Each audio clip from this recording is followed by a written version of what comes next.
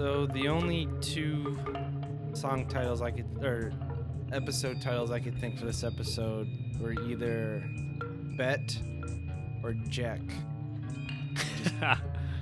Because Flogging like Jet? Can it just be flogging? Flogging Jet.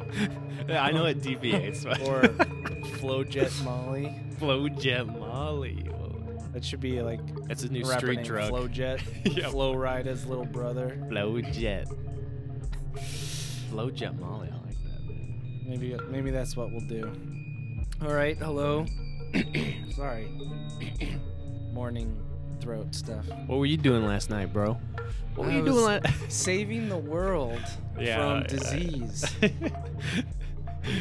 Valiant. Very brave. Yes.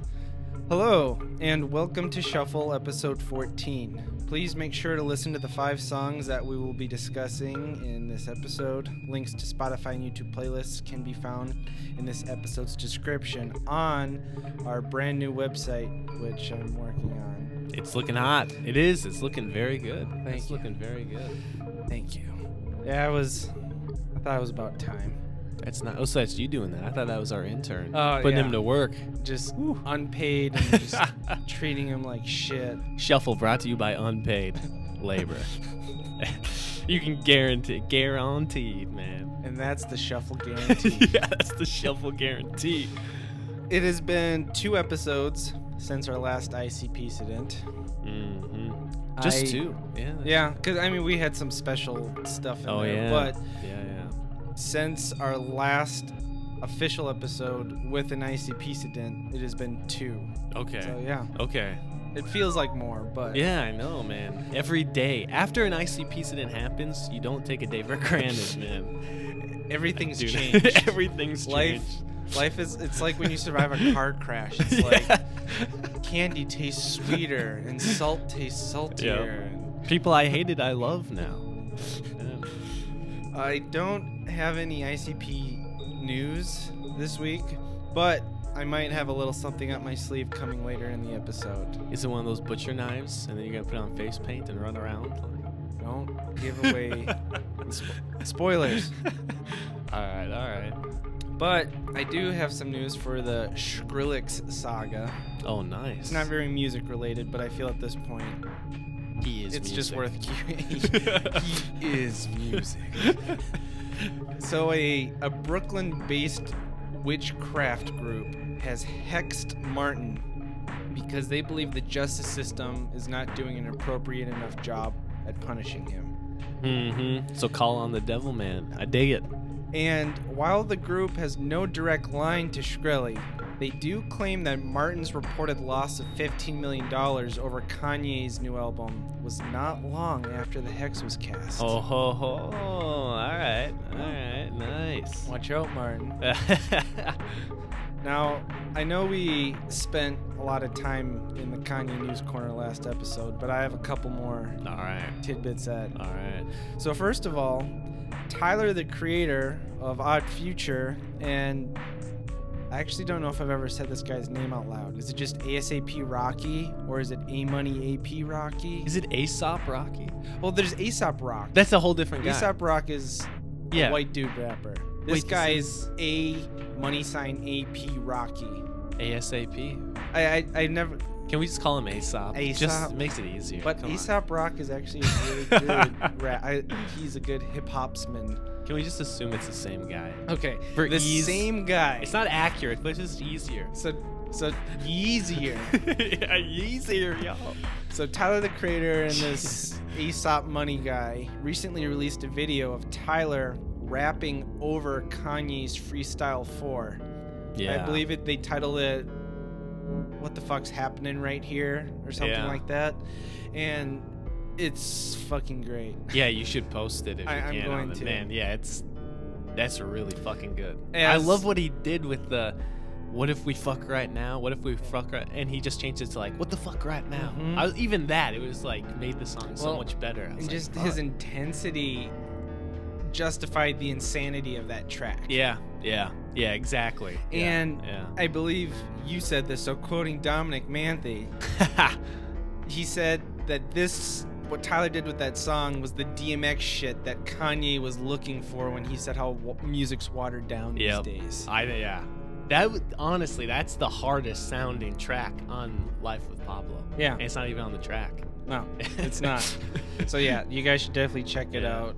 And hopefully Tyler makes more of Kanye's music going forward, I guess. Can Tyler and Chance just do all Kanye music now? Tyler and Chance should start a new group called Kanye West. Wow, that would be awesome. Better than the real Kanye. That'd be like so punk rock. Wow, that would be good. That'd be great. Tyler, Chance, get on it. Yeah, wow. I'm down. And in other Kanye News Corner news, Kanye and Deadmau5 recently faced off. Did you hear about this? Yeah, I gotta say, Kanye actually was pretty fucking funny. I gotta give him. Kanye, He was I think, funny. outdid it. Yeah, he was good. He was good. So, Kanye recently tweeted a photo of a screenshot of a YouTube video of a Sufjan Stevens song. And the tweet just said day 3. And Deadmau5 saw this tweet and noticed that one of the tabs in Kanye's browser window was open to the Pirate Bay. Which, if you remember to the last episode, Kanye's allegedly trying to take them to court right now over illegally distributing The Life of Pablo. And Deadmau5 started tweeting, "What the fuck, Kanye West? Can't afford Serum? Dick." And Serum is a audio mixing software program thing, I guess. Yeah. He then tweeted, "Let's start a Kickstarter to help Kanye West afford a copy of Serum. He needs a small loan of $200. Hashtag pray for Yeezy." And of course, Kanye took to Twitter to respond. And I don't know what he was trying to get at. He was using very weirdly placed hashtags throughout these tweets. Yeah, that had to just be some like fantasy in his head. Yeah, so like this first one says hashtag space, okay, very serious question. So like, and it wasn't using it as a hashtag because usually with a hashtag there's no spaces between the words. There were spaces between all these words. Oh, sorry. The first tweet says Deadmau5. Is that person's name pronounced Deadmau5? Because Deadmau5 spells his name DEADMAU, the number 5. Yeah. I mean, what kind of pretentious fuck uses the number 5 to mean the letter S? Yeah. Honest to God, the first time I saw Deadmau5's name, I was like, Deadmau5? I said the same thing. I mean, 10 years ago. Who in their right mind would ever do that? Yeah. Just fucking idiots. Like, especially like if someone was like have a podcast too and they'd use the number 5 instead of an S. You have to be a real douchebag. Fucking jerk off. Real douchebag. Oh man, I didn't even realize the connection. Yeah. We should cross promote with that guy. Yeah, we need to. Deadmau5, hit me up. Deadmau5. Deadmau Shuffle. There you go. Huh? There you go. Whoa. Stream it on Tidal. Deadmau5. Deadmau5. Shit, man. Call us, Deadmau5. Call us. We can help you out. Let's share that 5, bro. Yeah. Come on. We'll team up against Kanye. We'll take him down. So Kanye makes fun of Deadmau5's name, then says this hashtag, okay, very serious question. Hashtag, whose job is it to carry your head on the plane? Then he does the pound sign, then actually writes the words hashtag. Yeah, then he puts the pound sign again. Do you check the Mickey Mouse head or carry on? Hashtag, does it get hot? Hashtag, okay, another super serious question. Is there a portable fan situation? Pound sign, words, hashtag. You raised Tidal subscription by a whooping, and then he posted 3 little mouse emojis. Downloads. So I'm guessing by a whole whooping 3 downloads. Yeah. Hashtag, I'm bored. Hashtag. When you get married, will your wife have a giant Minnie Mouse head? Hashtag, this brightened up my day. Thank you, Deadmau5. Do you do birthday parties? My daughter loves Minnie Mouse. Can you please bring the Minnie Mouse head? Not yours. She specifically likes Minnie Mouse. I need you to perform at her party with specifically a Minnie Mouse Deadmau5 head, not a Mickey Mouse Deadmau5 head. And this is probably my favorite tweet. I'm very detail oriented and I will know the difference. So don't try to just throw a bow on the original head. I want to stream you performing in Minnie Mouse head on Tidal. Jesus Christ. Kanye also went on to allege that he staged the original picture to get a reaction, and that the laptop wasn't even his. I honestly gotta think, why would someone like Kanye West need to download a $200 mixing program? Well, and in the picture, the tab just says Pirate Bay.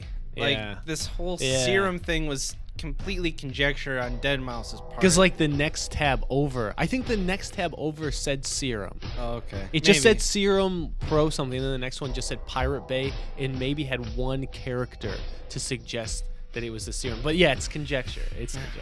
Yeah. Oh, and then I didn't even bother writing down Deadmau5's response to Kanye. It was 'cause just- it was just weak as fuck. It was just something like, "You should perform because you're a clown." Yeah, and he's like, and I just woke Whoa. up, so I'm going back to bed. I can deal with idiots, no problem. And then he just really didn't do anything. Deadmau5, he kind of has like a history of being just like a douchebag. Yeah, right? but- Yeah. As well as having a history of being a douchebag, he's also like famously known for like getting into beefs and arguments on Twitter. So like people would've were expected expecting more Yeah. from him. Yeah. I don't know. Jay-Z gave him a call. Come on, It's like, Deadmau5. come on. Deadmau5. Team up with us. We'll write your insult tweets. Yeah, and we got can have that. 5s for S's for days. We got 3 unpaid interns, and they will write those all day if you want. Deadmouseful. Deadmouseful. Deadmouseful. That's the That's us. shuffle guarantee. That's a shuffle guarantee. All right. In other music news, did you hear about the controversy surrounding Swan's lead singer Michael Gira at all? I did. Ugly story all around. Yeah. So Michael Gira was recently accused by singer-songwriter Larkin Grimm of raping her in the spring of 2008 while she was recording her album Harplar, which was on Gira's Young Gods label. And she says that Gira continued to make unwanted sexual advances towards her in the months that followed. And after her albums released and accompanying tours, she confronted Gira about it, who then dropped her from the label and cut all ties to her. Mm-hmm. Gira and his wife immediately took to Facebook to deny these accusations. And they basically tried to paint this picture that Larkin is mentally challenged or unstable, I should say. She's like emotionally unstable. Yeah. That she's in love with Gira, and she's just bitter that she can't be with him, and that he dropped her from her label, and she's just trying to get back at him. And wait, I couldn't quite figure out, is it Gira and his ex-wife now? I like... It is, so the two people who made statuses were Gira and his current wife. And his current wife. All right. Yes. Well, at the time in 2008 when this happened, he was married to someone else. Oh, all Neither right. his current wife, Jennifer Gira, or this Larkin Grimm girl. Swan action going on, Gira. Man. Swan song. So basically, Gira just said, like, these are false. And then his wife took to Facebook with this really long post saying that while she can't legally show it, she has physical evidence proving that Larkin is lying. And that we will soon know that all of this is fake. But to add another layer on top of it, at this point, Gira's Facebook post is the only thing that still stands. Larkin and Gira's wife have deleted all of their posts. I'm sure it's probably for legal reasons, like if they're actually going to court with this, No both doubt. of their No teams just doubt, like, you got to man. take that shit down. Don't show your hand, even if you... I mean, just if you're a lawyer, it's like... Come on, 101. Don't say anything. No. God damn it. So Yeah. then, It seemed in poor taste, I'll be honest. I agree. Those Facebook posts were in poor taste. Well, and I probably shouldn't even say anything. I just doing all of this in the public eye on Facebook in the first place on both sides of theirs is just like, this is not the way to go about this. Yeah. I'm yeah. not saying either of them are lying. I don't know anything, but I don't think that's the best way to go about it. Yeah. Yeah. See, it feels like a smear campaign in some ways. Yeah. Yeah. Which I guess, if these accusations are true, I don't blame her for wanting to smear his credibility, because Yeah. that's a horrible thing to do. Yeah. So a few days after these Facebook posts, Gira made an official statement through his publicist, admitting that while he was recording this album with Larkin, and while he was married to his first wife, he and Larkin were heading towards a, quote, consensual romantic moment. but called it off before anything happened because it didn't feel right. Mm-hmm. So he admits that they were maybe going to do something, but they stopped. Yeah. Larkin then responded, saying that even if that's how he remembers it happening, that's not what happened. She was still raped, and she thinks it's disgusting that he's unable to conceive of himself as a rapist because he raped her. And then she also released a song called I Don't Believe that is written for survivors of abuse. Wow. As well. Huh. Larkin has also made comments about how she feels bad for Kesha, which I don't know if you heard anything about right. I'll talk about that in a second. Yeah. But she said, at least I got out of my record deal with the rapist. So, in more horrible news, Kesha recently was denied the ability of ending her contractual obligation to record with Sony. She recently took Sony to court, claiming that her longtime producer and collaborator, Dr. Luke, drugged her and sexually assaulted her. To which Dr. Luke and Sony then countersued Kesha for extortion, and the judge ruled that, along with seeing no evidence of said sexual assault, Sony has promised Kesha that she is not required to work with Dr. Luke, and she is still legally obligated to record the album with Sony.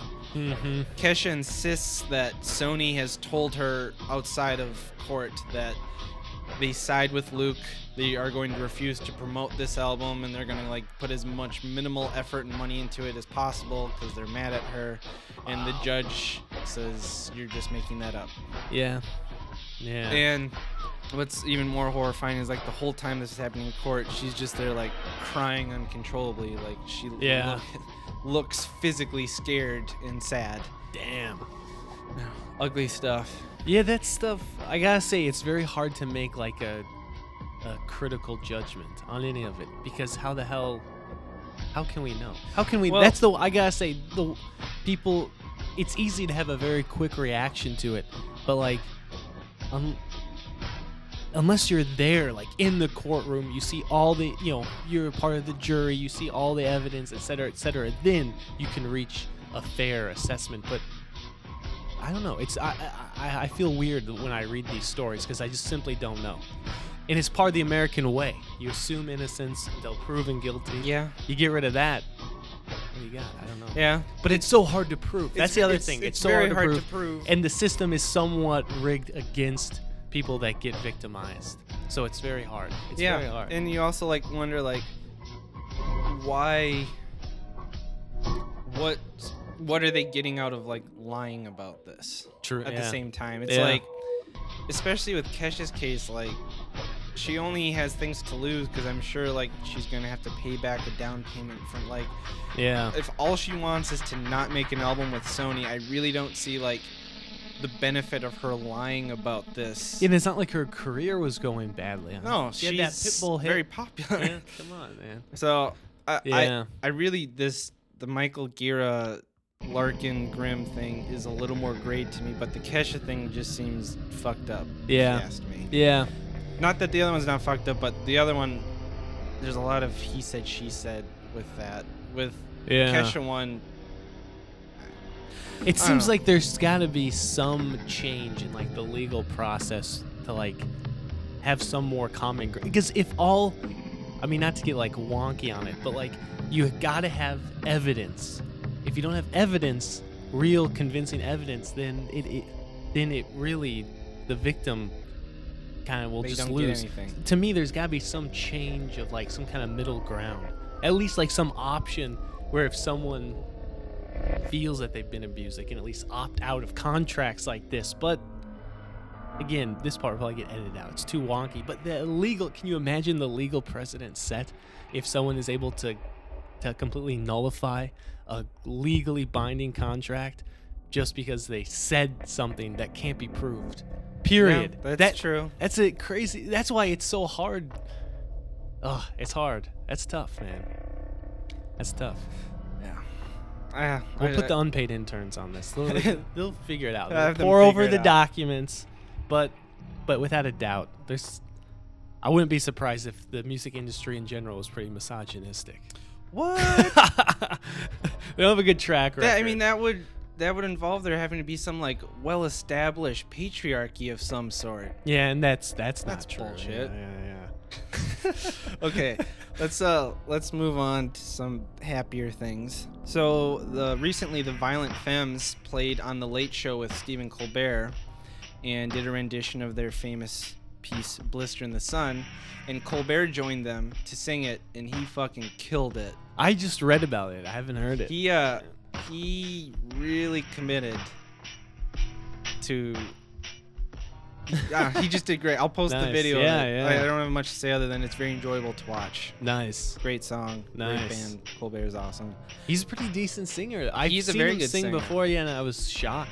I don't think I posted or talked about it, but recently over the holidays, him and Henry Rollins from Black Flag did a rendition of Carol of the Bells on his show, Oh yeah. wearing like matching Christmas sweaters with each other's faces on them.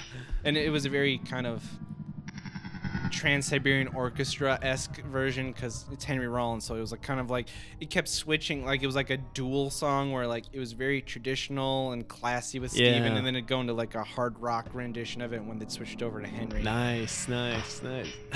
So did you hear that Animal Collective almost scored the 2011 movie Limitless starring Bradley Cooper? No, what? Yeah, it recently came to public knowledge that they were in the talks of scoring that movie. Really? Yes. Wow. Geologist has been quoted saying, "We got asked to do some music for that movie Limitless while they were filming it, but when we talked to the director, he just wanted something that sounded like an instrumental version of Summertime Clothes," which I believe was off of Merriweather. Merriweather, yep.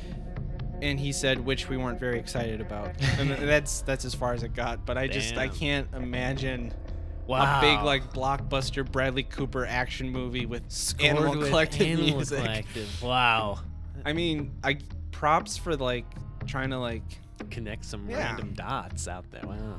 but I don't know if it would have worked out for the best or not. Yeah, I'm not surprised to hear they just wanted a watered down version of a Poppy song. Of their like arguably most like catchy and mainstream sounding music. Yeah.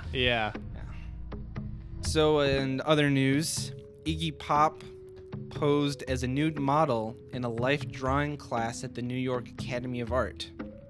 The resulting drawings will be showcased in a fall 2006 Brooklyn Museum exhibition titled Iggy Pop Life Class. Artist Jeremy Deller, the mastermind behind the project, had this to say: "The Life Class is a special place in which to scrutinize the human form. As the bedrock of art education and art history, it is still the best way to understand the body. For me, it makes perfect sense for Iggy Pop to be the subject of Life Class. His body is central to an understanding of rock music and its place within American culture. His body has witnessed much, and it should be documented." I love not his body of music. I love that. His physical his literal fucking body. Wow. Yeah. And after it opens up in Brooklyn, it's supposedly going to be touring the country. So look out for Iggy Pop's naked body coming to a city near you. Wow. I hope someday I can be famous enough. I can make money just standing around naked. Well, actually, he didn't even stand. There's a picture from at least one of the poses. It was just him like laying sprawled out on the floor. And there's like and artists all around him drawing him. Wow. Iggy Pop's a great guy. Yeah, shit, man. So did you hear that the Foo Fighters aren't breaking up? I'm heartbroken. I thought they were, man. How could they tease us like this? I guess everyone.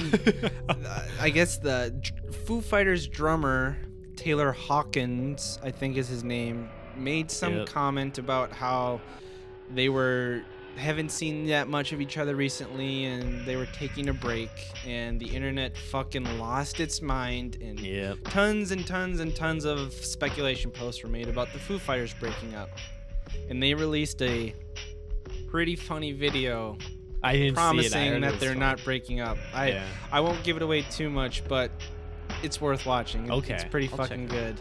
I'll post it.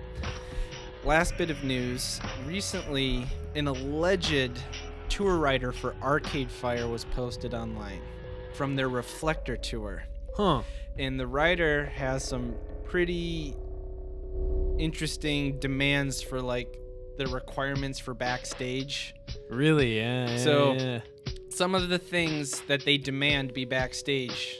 If you're not familiar, tour rider is basically the contract that a venue signs with a band when they come to perform, and it specifies all the legal things about money and time and place, and there's usually a section dedicated to what the band wants backstage. And I know it's been done before. Everyone talks about the ridiculous things artists demand. Yeah. Now, Arcade Fire's publicist or representation has claimed this is not true, Mm-hmm. but I'll read it anyway. Yeah. So some of the things they demand: fair trade gummy bears, clove cigarettes, all visible written words must have correct spelling and grammar that they can see, mushrooms that are harvested locally, a craft corner with assorted paints and canvas as a creative outlet, one Garfield I Don't Do Mondays t-shirt, size large, Jesus Christ. one bag of locally produced sustainable ice. And they are very, very strict on specifying that loose tea leaves, non-bagged, must be loose black chai tea leaves. Wow. That kind of sounds like I could believe that I they can would. believe it too. Yeah, I've heard though, because like, remember the Jack White Guacamole. Yeah, okay.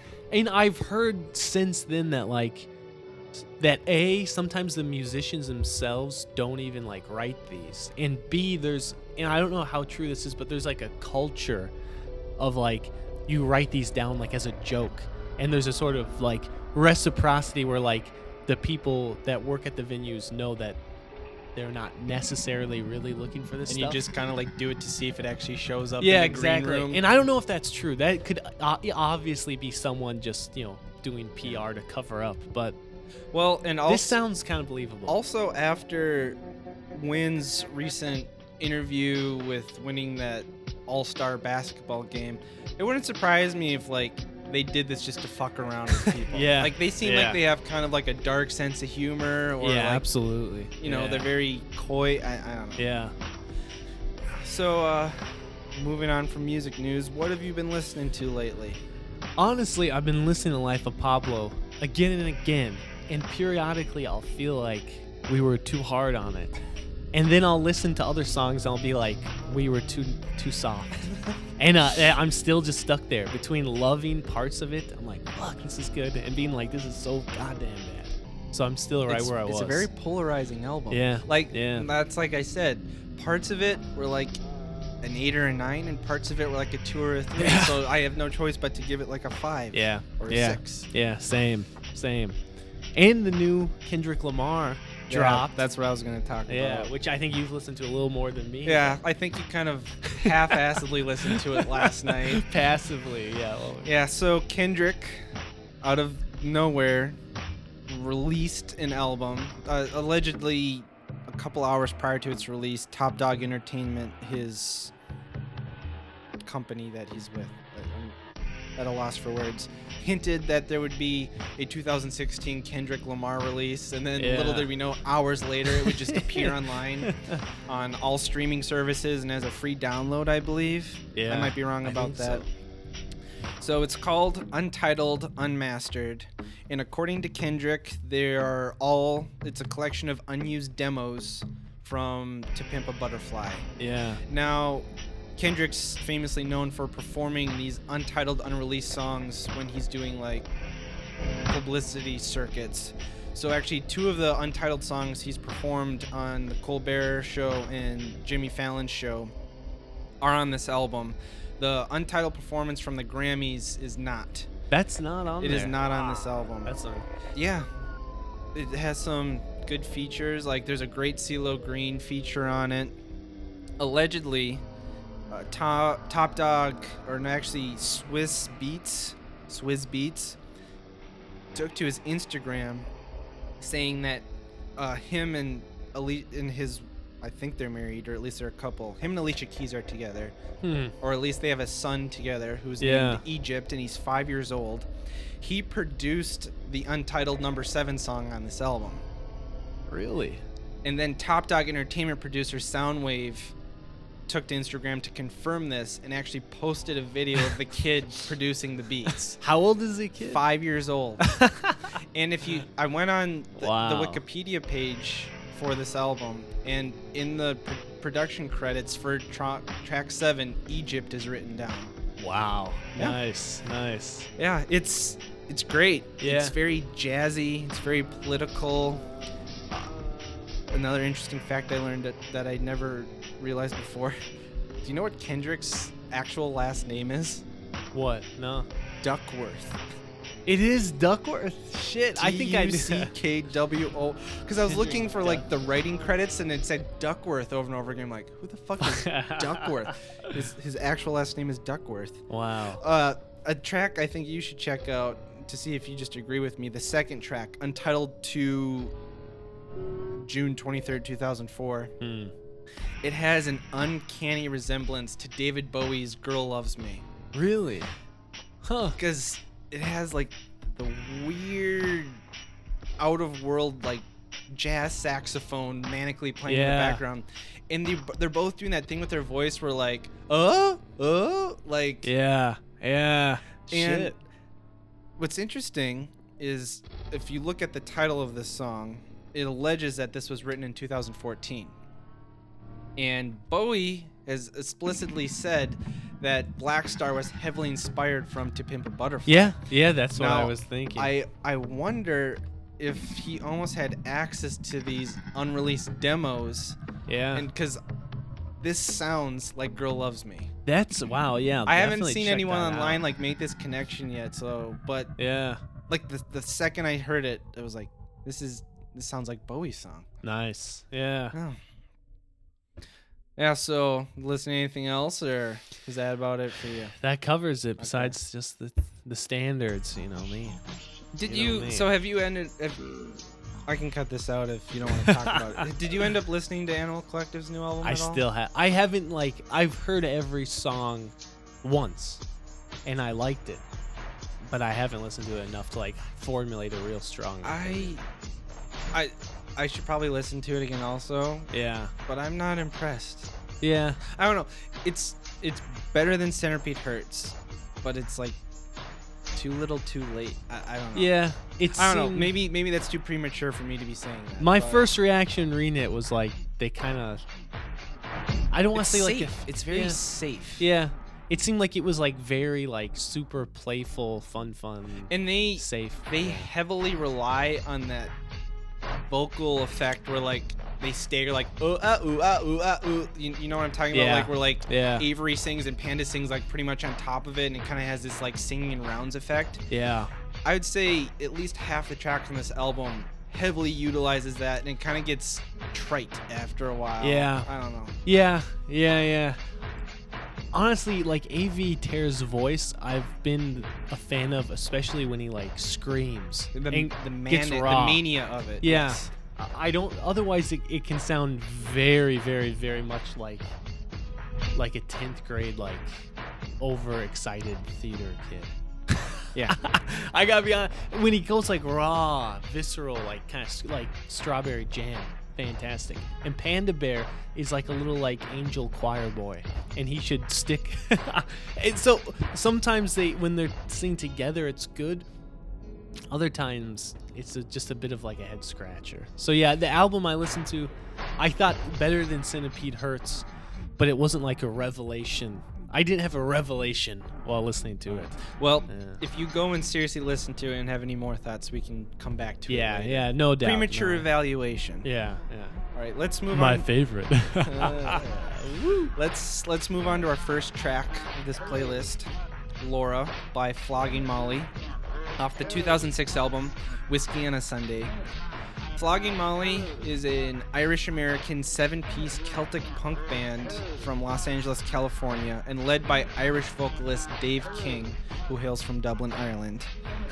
Celtic punk is punk rock mixed with traditional Celtic music, a genre that was popularized in the 1980s by the Pogues, a band of punk musicians in London who celebrated their Irish heritage. Yeah.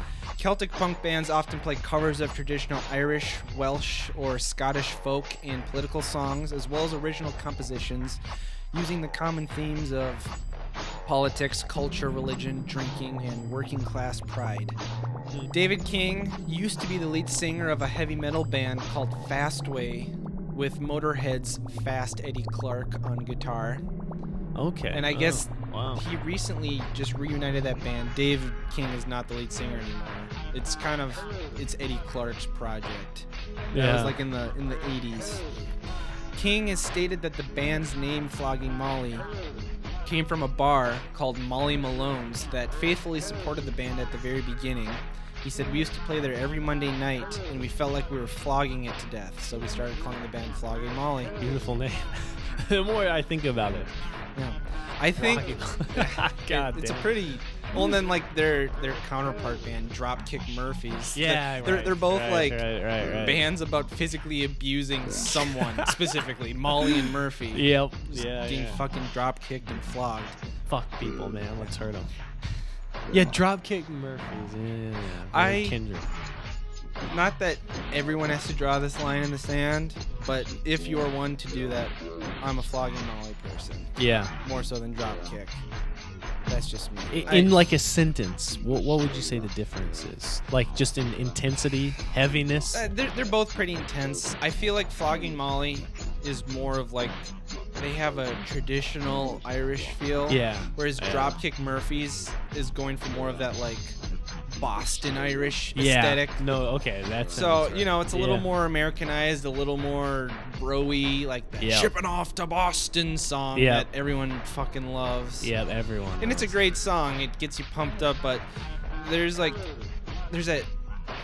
I don't know, a sense of history with Flogging Molly, I feel like. Yeah. While I know they're, except for like the lead singer, they're all not Irish people. But I feel like I'm taking back to like 1800s Ireland. There's sometimes. more roots, yeah. Yeah. More roots. And like that might just be me projecting onto them. Yeah. But that's how I feel. Yeah. I mean I've seen Flogging Molly like 3 or 4 times live also, so Nice.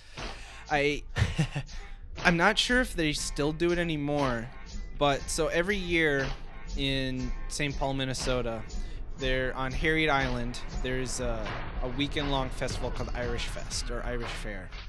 I think it's Irish Festival because the mayor of St. Paul is famously Irish and he loves celebrating Irish heritage. Nice. So they take all Harriet Island is just kind of this little slab of land in the middle of the Hudson River, Or Mississippi. Mississippi. I think that's where. And it's in downtown St. Paul, and a bunch of. It's just this little fair. There's tons of Irish music and food and Nice. booths where you can buy kilts and Nice. tons of stuff. And it used to be, at least back when I was in high school, they wouldn't do it every year, but every other year, Flogging Molly would play at this festival every night for free, Wow. just because they fucking support it. They That's played a free awesome. show. They were friends with the mayor of St. Paul, so I Nice. got to see them live a bunch, and they just played these free fucking shows. And say what you will about punk Irish music, but one of the best fucking concerts you'll ever go to. Yeah. It's Yeah, I just bet. the energy and the intensity and the camaraderie in the audience. Like everyone's just fucking dancing. Yeah. Great live show. Yep. Now, personally, I think, punk Irish music, it kind of gets old after a while. Like listening to Yeah. a whole album of it, See, yeah. you kind of feel like you're hearing the same song over and over See, again. that's exactly what, like, I've seen. I maybe saw Dropkick Murphys live. I don't know. I've seen bands like who identify as Celtic punk, no doubt influenced by Flogging Molly live, and they make for fantastic live shows. Everyone's drinking, dancing. It's great. But I kind of feel the same way. Steve Martin said it best. I love Steve Martin. He recently said about his stand-up comedy that he stopped doing. He said this, and it was so perfectly said. He said, "My comedy was conceptual, and once the concept was stated and realized, it was over, and I had to stop." And I feel this genre, once you get that it's Celtic punk, You know what I mean? It's like, conceptual. You you realize should- it, then it's like, all right. You make like song. one album. Yeah, exactly. It's like, It kind of like like they have a couple songs which I dearly love, but like they have to be like in a playlist or put Yeah. on a whim. Like sitting down to enjoy a discography of Celtic punk. I don't it's think I like, could do it. I do. You not can think only I- hear so much about the old war and drinking and Yeah. religion. Yeah. and- I don't know. So this song, or this album, Whiskey on a Sunday, it's actually a DVD / live-ish album. Hmm. It was like a special compilation that featured a mix of live and studio recordings, and most of the studio recordings were acoustic takes on their songs. And it also included a documentary about the band. Hmm. The album art was done by Shepard Fairey, the Obama Yeah. change guy, Yeah. Andre the Giant Obey. And it charted at 67 on the American Billboard Top 200 chart. It's actually been certified platinum by the RIAA. Damn. And this song, Laura, was actually the only original song to be featured on the album. Huh. Though there were like old bootleg live recordings of it, this is like the first actual studio recording of it. So the song appears to be loosely based on possibly a loved one dying or a relationship ending. I think it's about someone dying based off Yeah. of the narrator's feelings towards this person. Yeah, some serious into some relationship. Some- death or Some distance fans or- suspect that yeah. it might be a reference to King's ex-wife, Hmm. though I couldn't find anything about if he actually had an ex-wife who died or not. Yeah. And some people think it's like maybe a grandmother or an aunt or just a close loved one named Laura who passed away. Yeah. I think it's a good song. I really like the opening. Yeah. I really like the line, and I could have danced on the sun, but my world came undone. Yeah. Like that really struck a chord with me. Yeah. It's heartbreaking, it's emotional, it's also kick-ass and fast. Yeah. And I really like the intensity, but I almost think it kind of detracts from how somber this song is. Yeah. What did you think of this song? Yeah, it was kind of, I had a hard time just listening to the song on its own terms. I'll admit that, because I was trying to understand what is the genre of Celtic punk. What is that genre exactly? Like, does it make punk a little bit kind of like not softer, but give it a sort of emotional anchor, a little bit like nostalgic? Or does it try? But then there's Dropkick Murphys that seem like they're just like drunk and screaming like Shipping off to Boston. and I wasn't quite sure what I wasn't quite sure how to digest this song. Like, but here's the thing: if I had been drinking a PBR pounder 3 in at the aquarium in Fargo, where I'm from, and I heard this, I'd be like, yeah! But I'm sitting down, I'm chewing over it, and I don't know exactly what to Sober. make. Yeah, sober. Which is surprising. Yeah, very surprising. This show keeps me sober. I shuffle for my sobriety. That's the shuffle That's guarantee. the shuffle guarantee, motherfucker. But here's the thing. I just can't quite tell what I think of Celtic punk. There's that idea of idiosyncrasy credit, where you can get away with shit because of one weird, novel thing.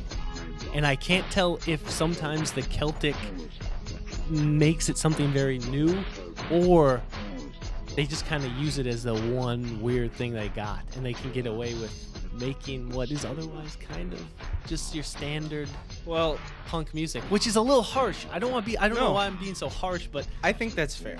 yeah. Because like if you think about it too much, like you break down like what is punk about? It's about disestablishment, Yeah. anarchy, Yeah. bringing down political organizations. What's the longest fucking punk song you've ever heard? This was 4.5 minutes long. So then, I was like, what?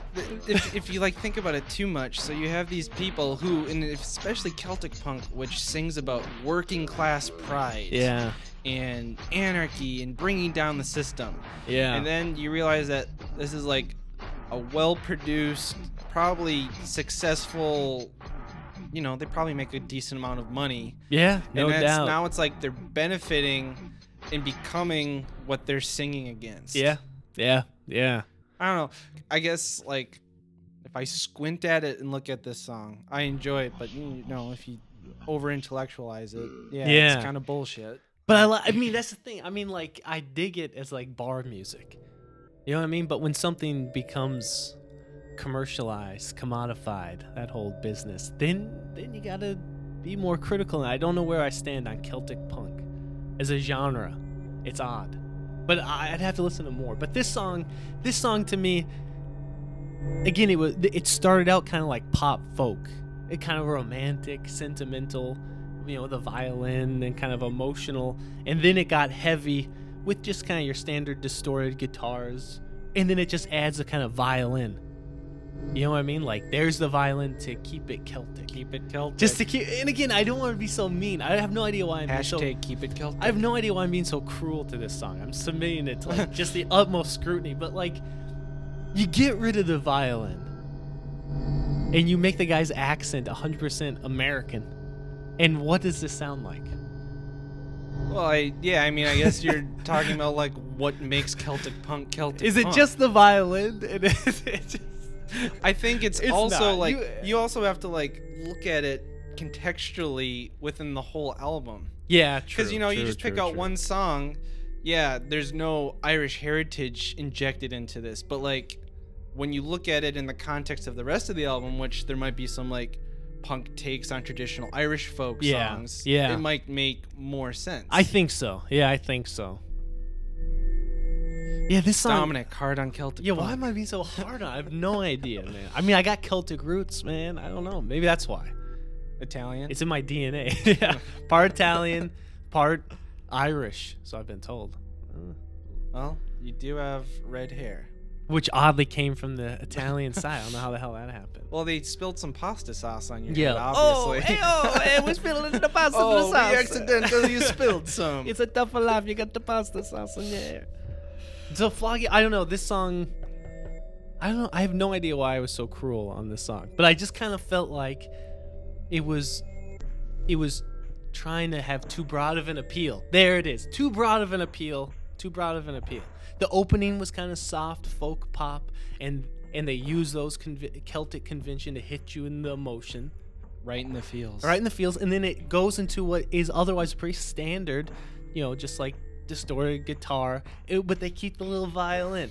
And so I don't know. I couldn't tell if it was adding something new or if it was kind of using quirky stuff to have a broader appeal. I have no idea why I'm being so hard on it. I can respect. No, this no is idea. It's because I asked you to critically look at these songs. I feel guilty, You're doing man. exactly. I feel guilty. You should write them a letter apologizing. Guys, I'm sorry. I don't know why.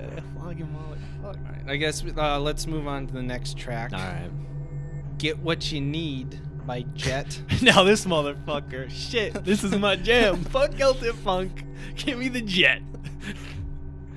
Serve it up. Let's jet on over to Jet. They're off their Get What You Need off their 2003 album. You better get what you need. Get Born. Get born. Jet were an Australian classic rock inspired band from Melbourne, Victoria. Until they all died, right? Didn't that? In a horrible jet accident. What are the odds? A jet flew into Jet. They weren't even flying. They were just staying on the ground. Crazy. And the jet just landed on them. Fucking nuts, man. Very rock and roll. So they said when they were picking out a name, they wanted something short, so when it showed up on a festival advertisement, it would be large and bold in print. So they arbitrarily picked Jet. Their sound was highly inspired by 1960s and 1970s classic rock, as well as inspired by the Australian alternative rock band UMI. I've never heard of this band before. Yeah. And they said specifically their 1995 album, Hi-Fi Way. Nick Sester, I believe that's how it's pronounced, the lead singer and rhythm guitarist of the band, said, Hi-Fi Way was the most important album of my generation. I think everyone our age who played guitar played UMI songs for the first time in front of their school assembly. Yep. That was right here, bro. That was the record that made you realize you could be in an Australian band. You didn't have to be in a grunge band, and you didn't have to be influenced by American bands. It changed everything. So That's I interesting. think he was specifically talking to Australian musicians. Okay. Do you feel like you can be in an Australian band now? Yeah, I do, man. I just need to pick up that. Okay, interesting. Hi-Fi way. Yeah. The album title, Get Born, actually has two conflicting origin stories that if you look on Jet's Wikipedia, it says one thing, and if you look on the Get Born Wikipedia page, it says another. Whoa. So the first claim is that the name was derived from the blockbuster action movie The Bourne Identity starring Matt Damon. I wouldn't be fucking surprised. The second claims that it was derived from a lyric from a Bob Dylan song, Subterranean Homesick Blues. Yeah. I guess it would make more sense that it was the latter. Yeah. But who knows?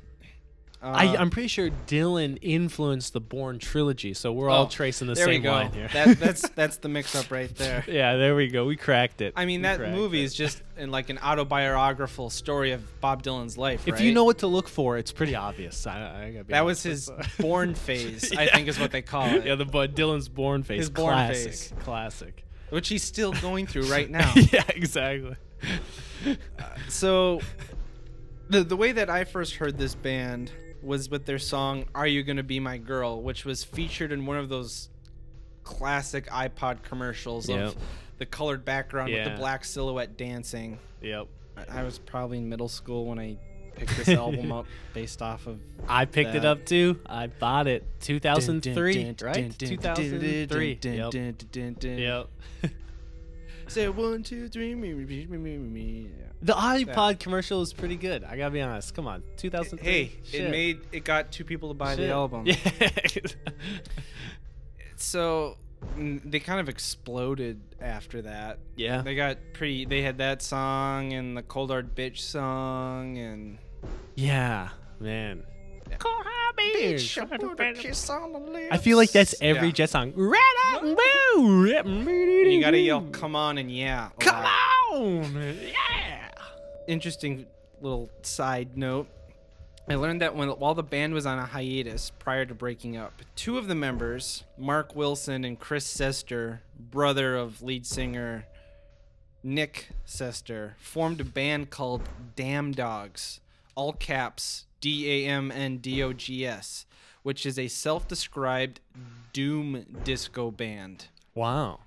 Now I listened to this album. Decent? Terrible? It was and I did not hear any doom in it whatsoever. Nor any disco. It kind of sounded like maybe a slightly edgier The Strokes. Oh, okay. Kind of just like Yeah. edgy indie dancey music. Yeah. Doom discos. I take doom descriptions very seriously. Yeah, and they fair, did not fair. deserve to title doom on that. I was expecting to like be blown away. Yeah. You fuckers. They only put out one EP, and I guess they played like one live show, and it went over like really poorly.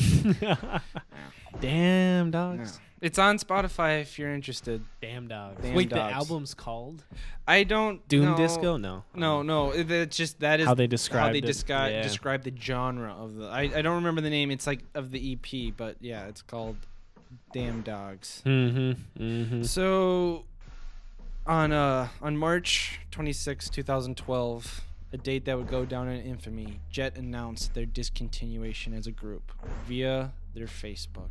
As they would say, come on. Yeah. So, Pitchfork gave this album a 3.7 out of 10. And the review is pretty funny. It's written as a dialogue between a show promoter and the band. I will post the review.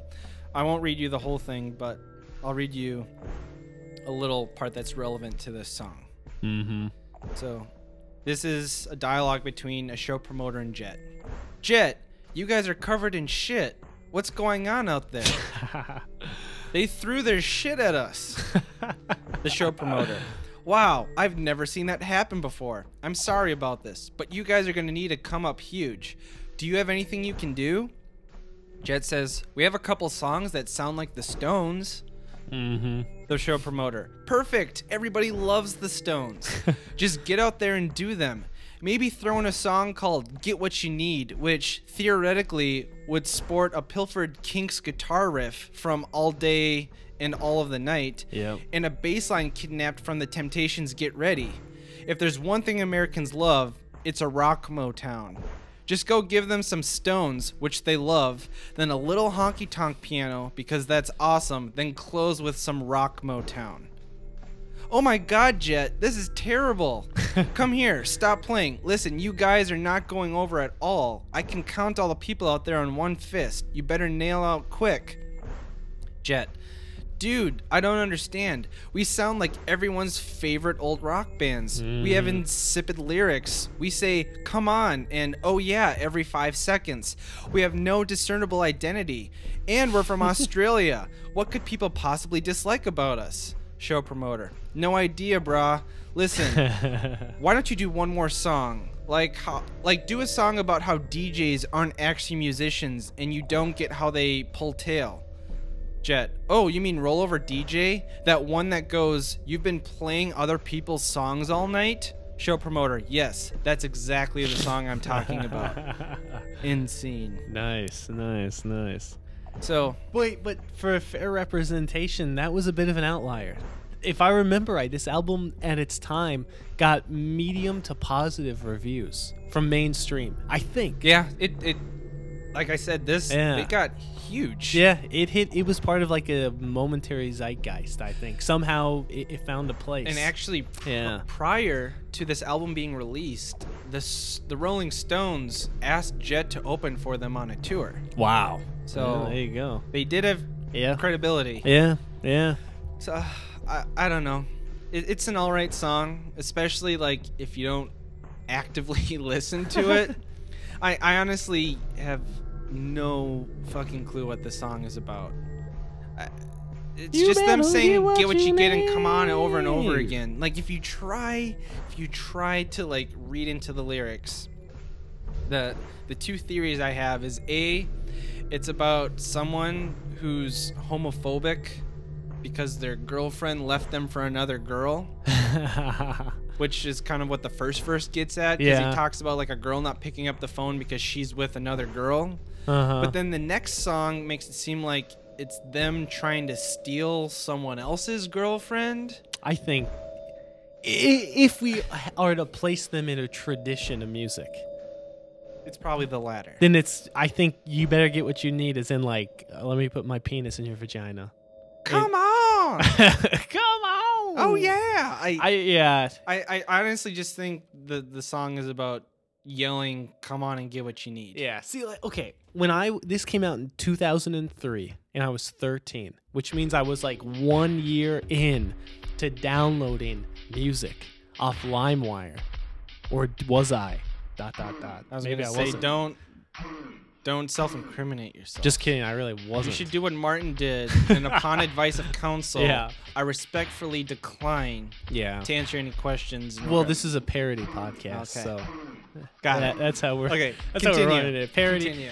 Okay, and I was finally listening to bands like Led Zeppelin, Black Sabbath, The Kinks, AC/DC, Thin Lizzy, Rolling Stones, etc., and this came out, and it was like the only contemporary analog to that music. I couldn't think of another, and as a 13-year-old I was like, wow, this is amazing. But then you got to think about that for a second. Think about that. In 2004, let's say, this sounded like the Kinks, You Really Got Me.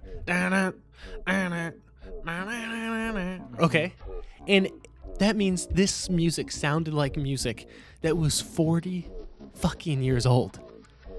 40 years old. This sounded 40 years old. In 1964, when the Kinks came out with that, if they had made a song that sounded 40 years old, you'll have to post this. It would have sounded like 1924 Vernon Dalhart's The Prisoner's Song.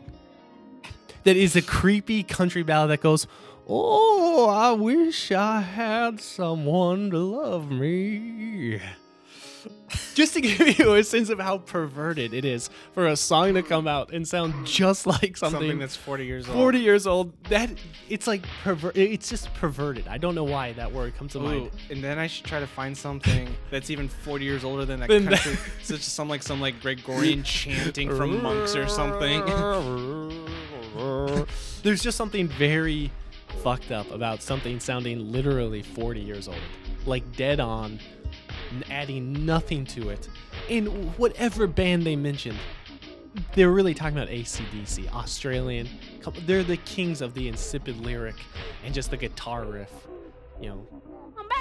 Yeah, but at least AC/DC had like the decency to like put darkness and like possible devil like, you know, there was a Highway to Hell. AC/DC. Like, there was a darkness to them. These guys are so fucking PC. Yeah. Like, It was a full show with AC/DC. Yes. It was a showmanship, actual honest to God like guitar. little schoolboy uniforms. Yeah, they were whatever you think of them. I've seen them live. It was kind of terrifying shows. But whatever you think of them, they were like as genuine as you could maybe say a rock and roll band was. They were doing their own thing. Influential. This I can't even think of something else that sounds so much like something 4 decades old. It's creepy. It's creepy. Yeah. I agree. But I loved it when it came out. Yeah. Because I love that shit. Kinks. And it's catchy. Yeah, it's catchy. It's catchy. Yeah. It's dumb. It's pretty empty. Yeah. But like I said, like if you don't actively listen to it, it's a rockin' Yeah. song. Yeah. But it's like blatantly just making money off of something someone else did. I mean, again, not to like be an apologist for like 40-year-old rock and roll. Now 50. Now we're talking 50-year-old rock and roll. But like in the mid 60s. Going on 60. Yeah, that's insane. In the mid 60s, like when the Kinks did that, it did. If you can imagine, that sounded like subversive and like crazy. It sounded very different. Now it's so safe. And I can't believe I'm going to be an apologist for even lyrics like Led Zeppelin. And all their songs, save the ones that are about like Lord of the Rings, are about like just busting a nut. That's all they're about. But the only thing that can somewhat redeem them is that they belonged in a brief period of time. And I can't even believe I have to say this, but it's true. 1960s sexuality was being reconceived in the popular media, right? So to say something like, you're gonna get what you need, then would have a sort of historical significance of like, whoa, I can't believe someone's saying that. We're, sexual revolution. To say it in 2003, It's floating in a sea of sex. Yeah, it's just like, ugh. That we're constantly swimming through. Exactly. So it's just, there's something, it's like perverted nostalgia. I don't get it. It's capitalism. Yeah, Really? It's money. Yeah, what was the kind of bands you mentioned like 2 shows ago that like aren't even really bands, they're just like corporate bands created. Sugar Pop. Yeah, this is almost like a new version of Sugar Pop. Like they were just like Candy Pop or whatever it was. Bubblegum Pop. Bubblegum Pop. This is almost like bubblegum rock. There's like someone. The Illuminati is like, okay, guys, we need some money. Yep. Let's pump out some 40-year-old music. Maybe this really was. 2003, 2004, we're invading Iraq. So what do you gotta do? Distract the masses with some old sexuality. And woo! Jet fuel can't melt steel beams. Oh shit, dude. Jet fuel. Vaporwave, the trails in the Vapor sky. chemtrails. Oh, dude. I get you, Jet. Hitler's in there somewhere. We always got to tie in Nazis and aliens. You play it backwards, it's just 666. Yeah. Which, I mean, I thought that was just rock and roll, but now... You're gonna 66 what you need. Yeah. Come on, 666. Come on. Come on in. Oh, man. You got any other thoughts on... No, there's something, parasitic about this song. I don't know. not to be. I'm on a mean streak, but this song creeps me out. Okay, we're 2 for 2. Dominic for is 2. hard. Hard on these. Just shooting them Shooting down. them down, dude. Okay, let's see if we can do it again, because I know this next song, Dominic enjoys this artist very much. True. Yeah, that's true. Next song, Asshole by Beck, off of his 1994 album, One Foot in the Grave. Beck, American singer, songwriter, producer, multi-instrumentalist from Los Angeles, California. Known for his sonically experimental style and for creating musical collages combining folk, funk, soul, hip-hop, alt-rock, country, and psychedelia. He has also been associated with the anti-folk movement, which seeks to subvert the earnestness of politically charged 1960s folk music. The music tends to sound raw and experimental, and generally mocks perceived seriousness and pretension in the established mainstream musical scene. Artists of anti-folk genre tend to observe the rules of music, but deliberately break them. Now, this is much more relevant to Beck's earlier sounding music, which this song falls into. Yep. So, some interesting facts about Beck. I didn't know this. Do you know anything about his parents? Yeah. So- His father, David Campbell, is an arranger, composer, and conductor who's worked on over 450 gold and platinum albums Yeah. with artists such as Adele, Justin Timberlake, Muse, Michael Jackson, Leia, Evanescence, Linkin Park, Beyonce, Miley Cyrus, Dream Theater, and, of course, his son. And his mother, Bibi Hansen, I think, Bibbe, Bibi? Yeah. Bibi Vibe. Hansen is a performance artist, musician, actress, and former Warhol superstar. Yep. Now, for anyone who's not familiar, the Warhol Superstars were a clique of New York City personalities promoted by the pop artist Andy Warhol during the 1960s and early 1970s. These personalities appeared in Warhol's artworks and accompanied him in his social life, epitomizing his famous dictum, "In the future, everyone will be famous for 15 minutes." Warhol would simply film them and then declare them famous.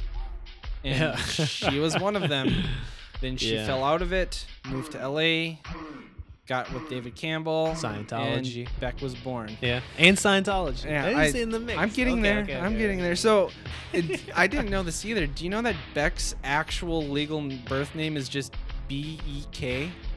Yeah, I did. Yeah. And he added the C That's himself? odd. I have no idea why. Yeah, I know nothing about and that. he was born under his father's last name, though today he goes by his mother's last Yeah. name. Beck Hansen. Yep. Not Beck Campbell. Oh yeah, they're Scientologists. Now, before, way in the early days of Shuffle, we spoke about Beck's Scientology, and we speculated that maybe it was something he was kind of raised around but doesn't really practice anymore these days. I found out that is not the case. He is a Scientologist straight up. From beginning to end, or as of now? As of now. That's what I, okay. Yeah, that's what I thought. That's what I thought. Here is he famously doesn't speak of it that much. Yeah. But in an interview he did where he did speak of it, he said, and I quote, "Yeah, I'm a Scientologist. My father has been a Scientologist for about 35 years, so I grew up in and around it. What it actually is just sort of, I think it's about philosophy and sort of all these kinds of, ideals that are common to a lot of religions. There's nothing fantastical. Just a real deep grassroots concerted effort for humanitarian causes. I don't know if you know the stuff they have. It's unbelievable the stuff they're doing. Education. They have free centers all over the place for poor kids. They have the #1 drug rehabilitation program in the entire world. It has a 90-something% success rate, which I'm not sure. this is not part of the quote anymore, but when I got to this part of reading this, in big red letters across my eyes, I just kept seeing the word brainwash over and over. Yeah. That's me though. I'm not. When did he say though that quote? I think this was like in 2011. Yeah, that's what I thought. Because as far as I know, like during this early period, Odelay period, and even like Midnight Vultures, as far as I know, publicly, he almost never spoke about when he did. He just said like, it was just something I grew up around. I don't know much about it, but it was just sort of there. But lately, he's said more. He's been talking more about it. Yeah, So no then doubt, no doubt. The quote goes on to say, when you look at the actual facts and not what's just conjured in people's mind, it's all bullshit to me, because I've actually seen this stuff firsthand. And it should be noted, he's also a self-identified Jew. So he considers himself both Jewish and Scientologist at the same time. Huh. So I Hybrid. shouldn't speculate. It is what it is. Someone's got it. Someone either has or they should do like some kind of study about like the demographics who became Scientologists. Because first, not to get too off track here, but there's been so many new religious movements from like 1940, especially post World War II to like today. Tons and tons and tons of like, you could say cults, small religions, etc. Scientology especially, you could say preyed upon or found its niche in like the petite bourgeois of Hollywood, like the It's like an elitist thing. yeah, it's like people that want to be famous, and they're like, will kind of help them, and most of them don't get that famous, but some do, like Tom Cruise and etc. John Travolta. But it's a lot of people Will that like Smith. wanted to be, that aspired. I feel like he was kind of hopelessly sucked into that. Yeah. Because his parents got famous. Yeah, because I don't feel like he's someone that actively seeks fame. Yeah. I think he just happens to be a creative genius, Yeah. and he just so happened to grow up in Scientology. Yeah. I don't think he's like scheming. Yeah. Same. So, another interesting fact: he fought Bjork in MTV's Celebrity Deathmatch. If you remember that show Yeah. of claymated celebrities fighting each other. Yeah. They had a battle of the best monosyllabic musician of all time, which ends with both of them being killed by Bach, who appears via a time machine and slays both of them. I'll post the video of it. It's pretty entertaining. That's it. So the year that this album came out, One Foot in the Grave, which was 1994, he also released two other albums that year, Mellow Gold and Stereopathic Soul Manure. And this is also the same year that Loser came out and charted as number 10 on Billboard 100 or whatever. Yep. And to like bring it all into view, he was 24 years old. Yeah. Like, holy crap. Yeah. Because I think like this was recorded.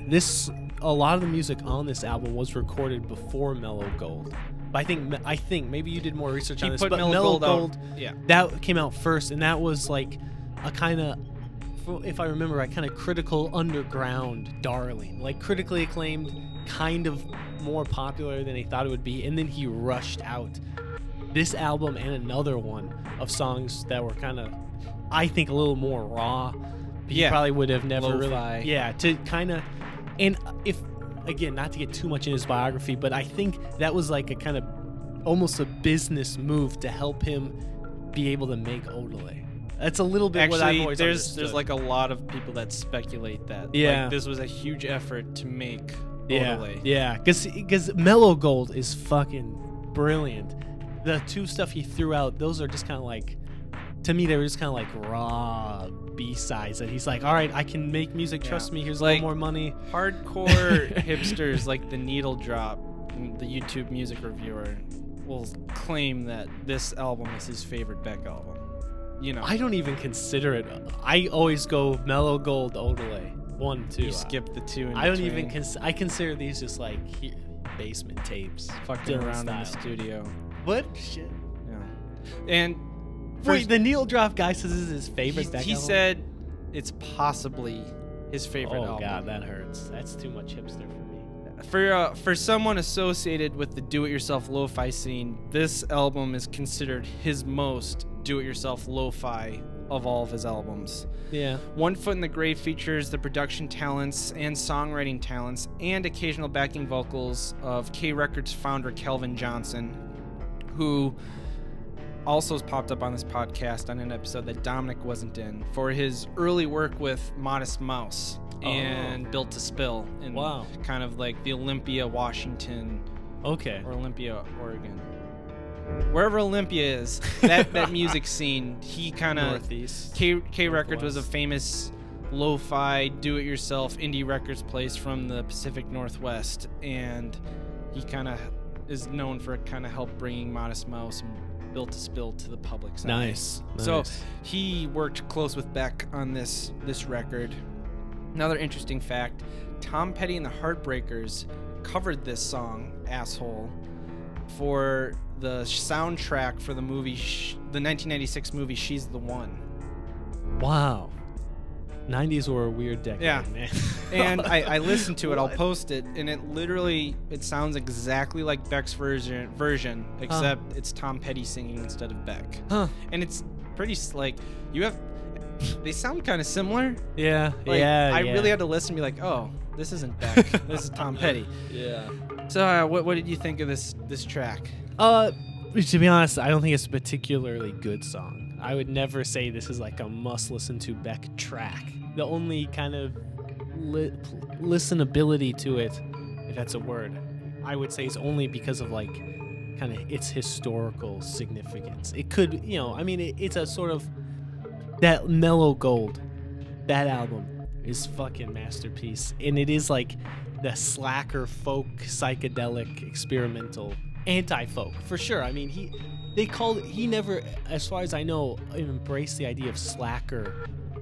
What was it, slacker pop or slacker rock? He got labeled as like the slacker wave or slacker pop or slacker rock. But I mean, his especially those early, that Mellow Gold, like he just sounds like sedated, kind of observational, sounds high as fuck, man. And like, given the genre he's working in, that's typically very earnest folk, very earnest, and he's sounding kind of sedate, just observational. He sounds almost some of the like, especially like in Loser.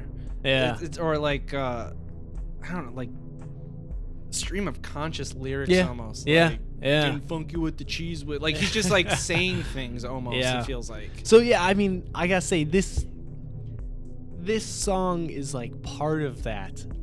And again, I'm a humongous Beck fan, so I'm biased. But the reason I've always liked him is because he always has some critical distance from the genre that he's participating in. Or you always get the sense that he understands very well the genre that he's in, and he just somehow implants himself into it without assimilating into it, if that makes any sense. Yeah. And this song is not the best example of that, to be honest. It's just like 2 minutes long. It's very short. It's very short. The lyrics there's not that many lyrics. They have interesting imagery, borderline nonsense, kind of cigarettes surreal. Smoking themselves. Yeah, but again, I could list 100 Beck songs that would demonstrate his lyrical ability with music better.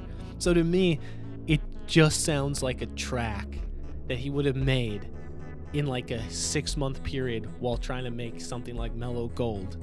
He looks at all the songs and goes, this one, not going to make the cut. And that was a very prudent decision. And to me, that's it. You know what I mean?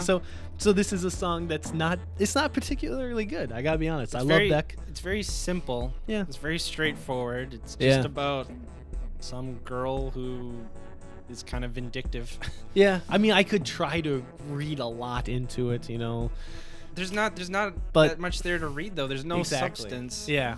I don't know. It, like you said, it's interesting. I feel like unless you're a diehard Beck fan, you probably wouldn't be caught even listening to this. Let alone would you know about its existence. Like you said, it sounds like some like B-sides rarity collection song. Yeah, it does. Like, oh, Beck was just messing around on the guitar in the studio one day, and we accidentally were recording, and yeah.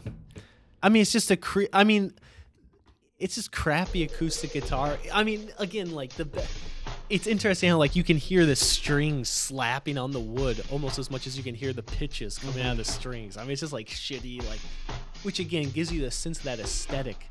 But this is not the best realization of that aesthetic. Maybe the song is about you, and you're making him feel like an asshole right now.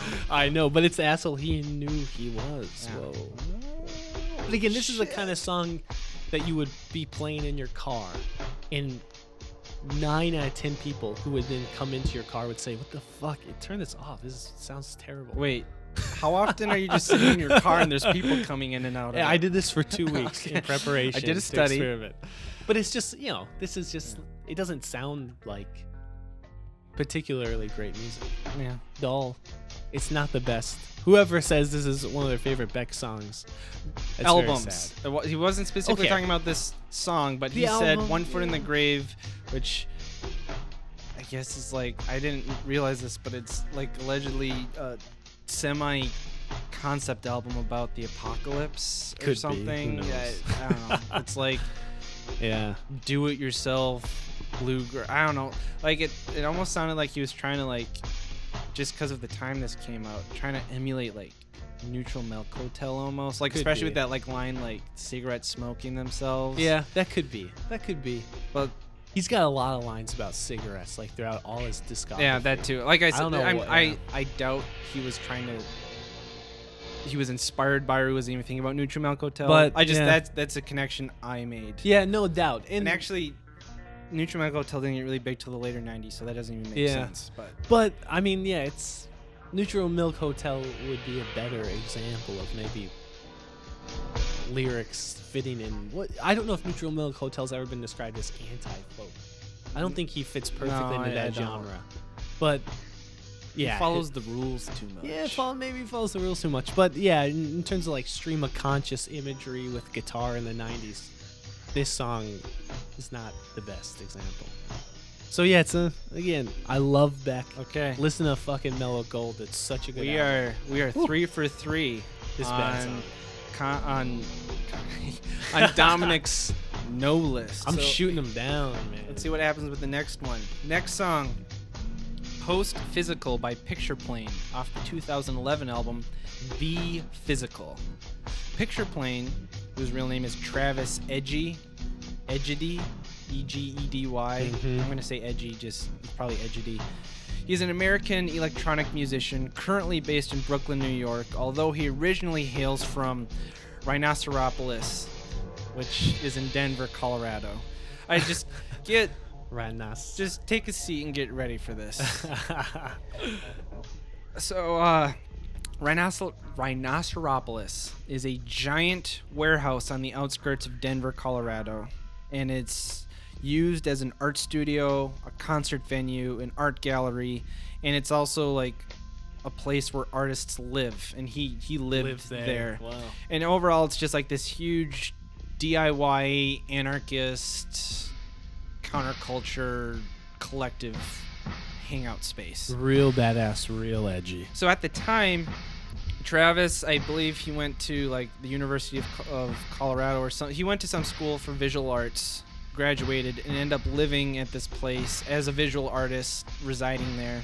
And he kind of, as he describes, accidentally kind of became the house DJ for that place. So like, if Mhm. anyone was just hanging out, he'd start playing music. He kind of started help like schedule the concerts to be played there. If there was ever any gaps in shows, he would play his own music. So he kind of accidentally started making music. Yeah. There's actually a pretty great documentary on YouTube about Rhinoceropolis. I'll post it if anyone's curious. So that's where his roots come from. He's associated with, I guess, the dark wave genre. Okay. Dark wave genre that began in the 1970s, coinciding with the popularity of new wave and post-punk, and it built off those basic principles, but dark wave added kind of dark introspective lyrics and undertones of sorrow, and it closely associated kind of with the goth movement. Mm-hmm. Though Picture Plane has referred to his music as goth tech, blood techno, goth EDM, no wave, as in KNOW wave, alien body, next stage, future garage. Alien Body. Alien Body? Alien body is Wow. a genre that he's used. It's also I love that. He loves alien body. He has like a whole fashion line which is called Alien Body. He makes Wow. tons and tons of t-shirts and clothing. And Wow. it's called Alien Body. Wow. Next stage, Future Garage, Suicide Pop, Black Acid, and of course, Witch House. Yeah. Now- Which he coined, maybe? Correct. Okay. It is Wow. well, it is highly speculated that he coined the term Witch House. I'm impressed you knew that. Wikipedia. So he's been credited with coining the term Witch House. He stated, "It's a joke. Myself and my friend Shams were joking about the sort of house music we make, calling it Witch House because it's like occult-based house music. I did this best of the year-end thing with Pitchfork about Witch House, and I was saying that Witch House bands were going to be huge in 2010, and 2010 is going to be the year of Witch House, and it took off from there. But at the time that I said Witch House, it didn't really exist, and since then, even if it started off as a joke, Willed it into being. it has man. been decontextualized and is now a genre that describes slow-down goth lo-fi that's kind of like a shoegazy take on Yeah. R&B music. A famous artist now associated or at one time associated with Witch House, Ooh, which is a bunch of O's, Bala Macabre, Calm's Casino, Holy Other, Evian Christ. There's a great Early Grimes? yes, kind of? early Grimes, Okay, definitely early early Grimes, Grimes. alright. Her first 2 albums for sure. Okay, I thought you had said that once. Yes, All right. her first 2 albums for sure. Okay. Interesting. Yeah. Though Pitchfork's Larry Fitzmarcy has described especially this album, The Physical, as a ear-bleeding take on 1990s diva house electro. So on his website, he has his own manifesto, which is dubbed he loves the, T-H-E-E, the Technomancer Manifesto. Technomancer. It's very long. There's a video of him reciting it, which I'll post, as well as like this proclamation poster. But I'll read you my favorite excerpt from it. And this statement right here should embody everything you need to know about this guy. We are the hyper-style street trash, committing acts of shamanic vandalism, vicious terrorist poets, divine violence, and riot porn arousal. Naked subversion of your death condition. The civilized death trip. Can you trip like we do? Your hardware is soft. Memory simulation. A collective mythology hardwired into our genetic makeup. The youth is megalithic, and the moonlight is sculpture. Energy, consciousness, uploaded mind, living forever in a forest cathedral. Anarchy and ecstasy, both starting inverting symbolic truths of a world on fire. Radical chaos, chaos radical, the galactic serpent, apocalyptic vision, dwelling on the threshold, reduced to the status of ghosts. We fuck on the ashes of Ferraris. A pure heart is a threat.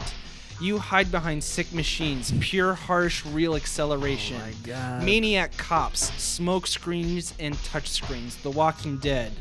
A war on consciousness from the reptile dysfunction. The postmodern condition turning gold to shit. We are nihilists, Lebowski. And we believe in nothing. That's the only that- thing I can fucking that's think. and I will say I probably read about a fourth of this thing, My and he God. memorized this whole thing. He Wow. recites it. Wow, really did. So that is the perfect embodiment of this guy. So this album, The Physical, was actually co-produced by Jupiter Keys, who is the guitarist and keyboardist of one of my favorite bands of all time, Health. No, oh wow, really? And actually, that's how I learned about this guy. So going back to that huh. potential ICP related thing, Oh shit. I don't know if I talked about this on the podcast or not. There was a infamous concert I saw at the 7th Street Entry, which is a small venue off to the side of First Avenue in Minneapolis, Minnesota. Yeah. I saw Health Picture Plane a guy named Juicebox, who is a white rapper from Milwaukee who probably put on the most punk rock show I've ever seen in my life. Nice. So I saw those 3 bands together. That's how I found out about Picture Plane. And while I was seeing them in the 7th Street, next door at First Avenue, Insane Clown Posse was playing. Did I talk about Yeah, this? you mentioned it maybe Yeah. like first The episode or sidewalks Damn. were literally sticky with Faygo. Oh, there were God. there were juggalos outside of the venue just dumping Faygo on themselves. Like, we walked out of the concert and our shoes were sticking to the sidewalk. God damn it. And that's like gross. there was this intense vibe that you couldn't quite put your finger on, but everyone could feel it. And like Picture Plane actually became like obsessed with ICP after that show. Like, he was tweeting about it for days, and not like being mean about it. no, just no, like it's interested. just like, yeah, Wow. intrigued and infatuated Huh. with this otherness of them. And I'll post a picture. There's a pretty great. He committed pretty hardcore a picture of Picture Plane dressed up as a juggalo. Oh god. With like makeup and ICP jersey and like a butcher's knife in his hand or a hatchet in his hand. yeah. Yeah. So that's, I saw Picture Plane live. That's how I found out about him. There's a music video for this song. I don't know if you watched it or Yeah. not. Yeah. It kind of is this. It looks like an early's glitchy VHS tape, and it is a juxtaposition of a video of like a couple who slowly get covered in fabric, and they're like making love, and then they like disappear and they shed their skins, and this is all juxtaposed with shots of Picture Plane singing while at an amusement park. Yeah. So this song lyrically seems to be questioning how we know people are real. How do we know that other people exist? Where does one person begin and another end? I guess it's kind of slightly metaphysical. No, it's post-physical. So, what did you think of Post-Physical? I think that it is a very bad song. Again, I hate to just 4 like for shoot them 4. all down, but 4 for 4. But I resist strongly what I consider to be pitchfork propaganda that went on from like, I don't know, 2000 to like 2008 maybe. You correct me if I'm wrong here. That just seemed to privilege lo-fi do-it-yourself music.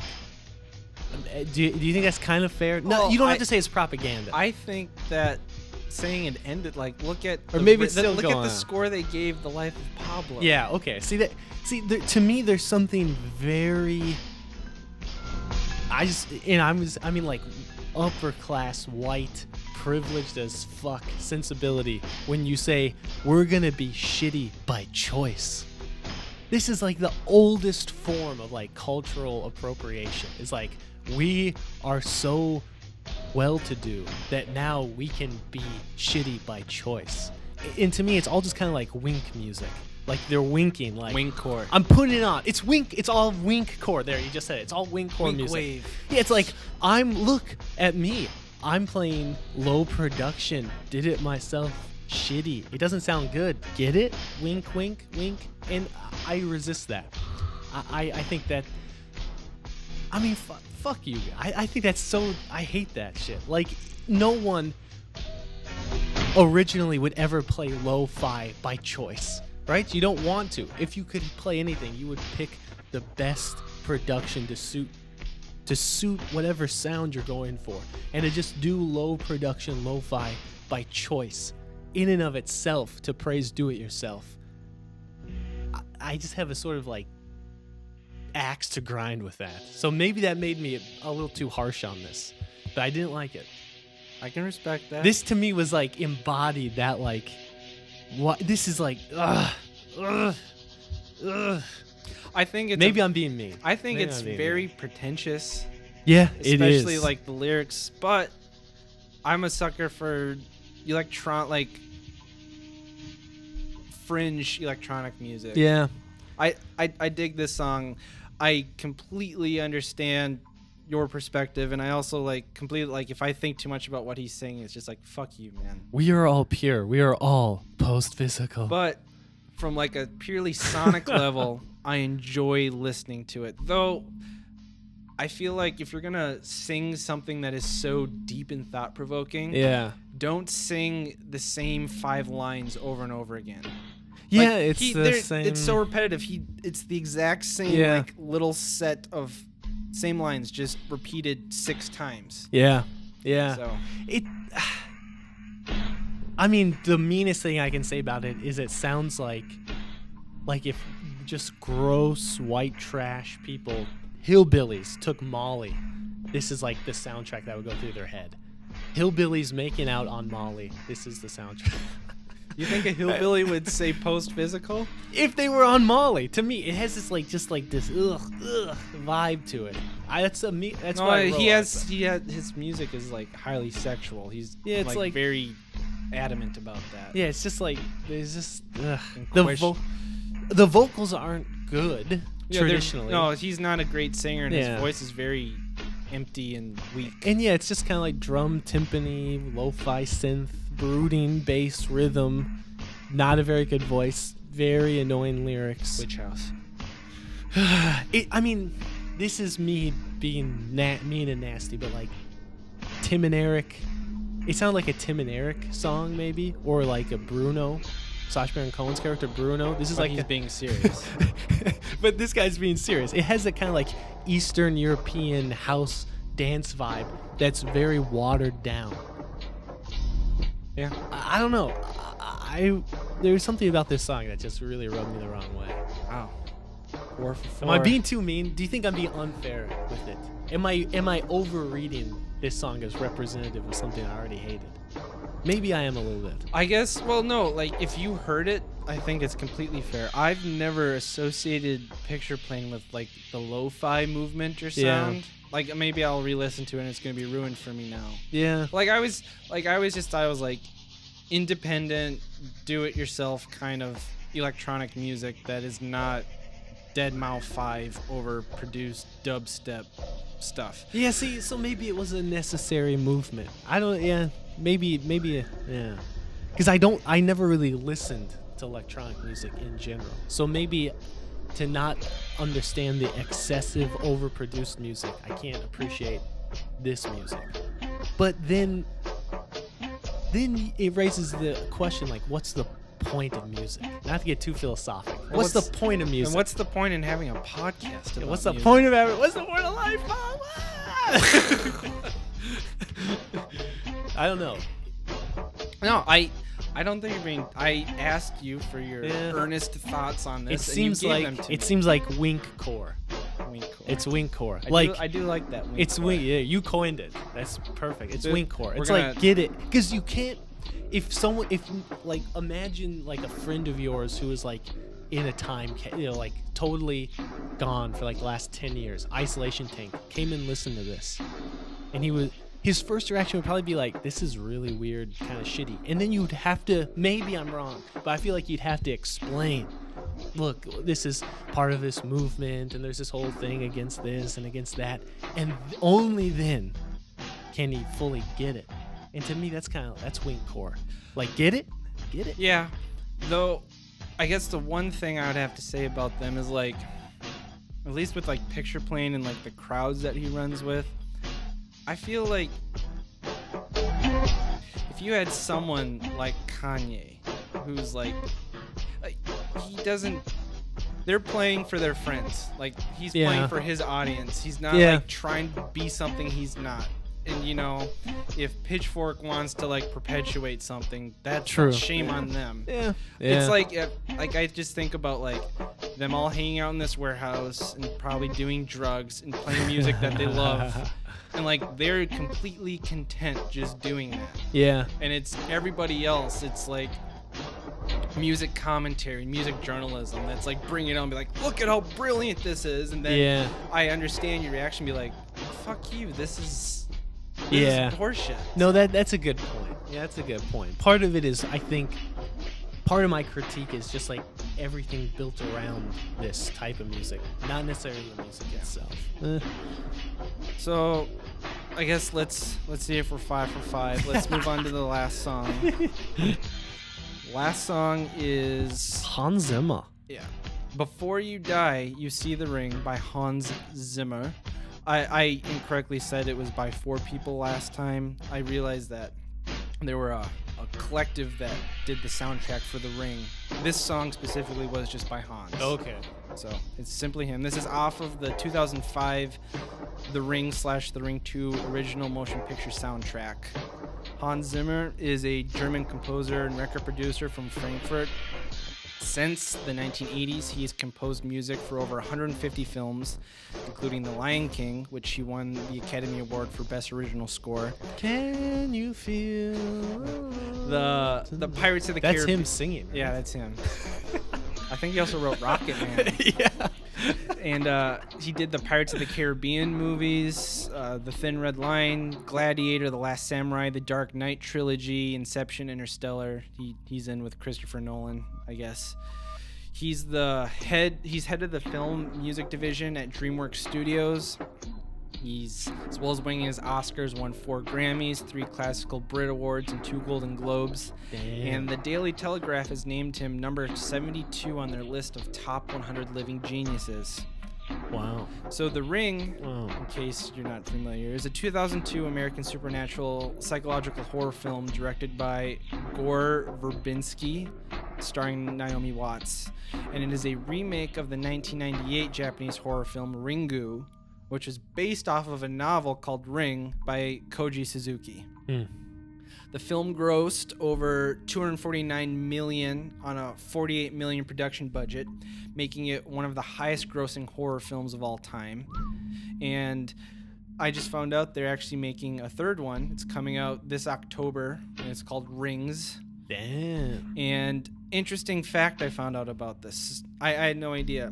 While they were marketing and promoting this film before it came out, so the summer leading up to the movie's release, during late night TV programming, they would play the cursed videotape from the movie just in the middle of programming with Really? no mention of The Ring. Like, no, didn't say like The Ring coming to movie. They would just play the tape and cut back to normal. I'm like, holy Wow. shit. That is a great. That's amazing. Like, I'm sure everyone just took to the internet looking stuff up. They're like, what the fuck just happened to my creepy as fuck too. Wow, that's genius. That's clever.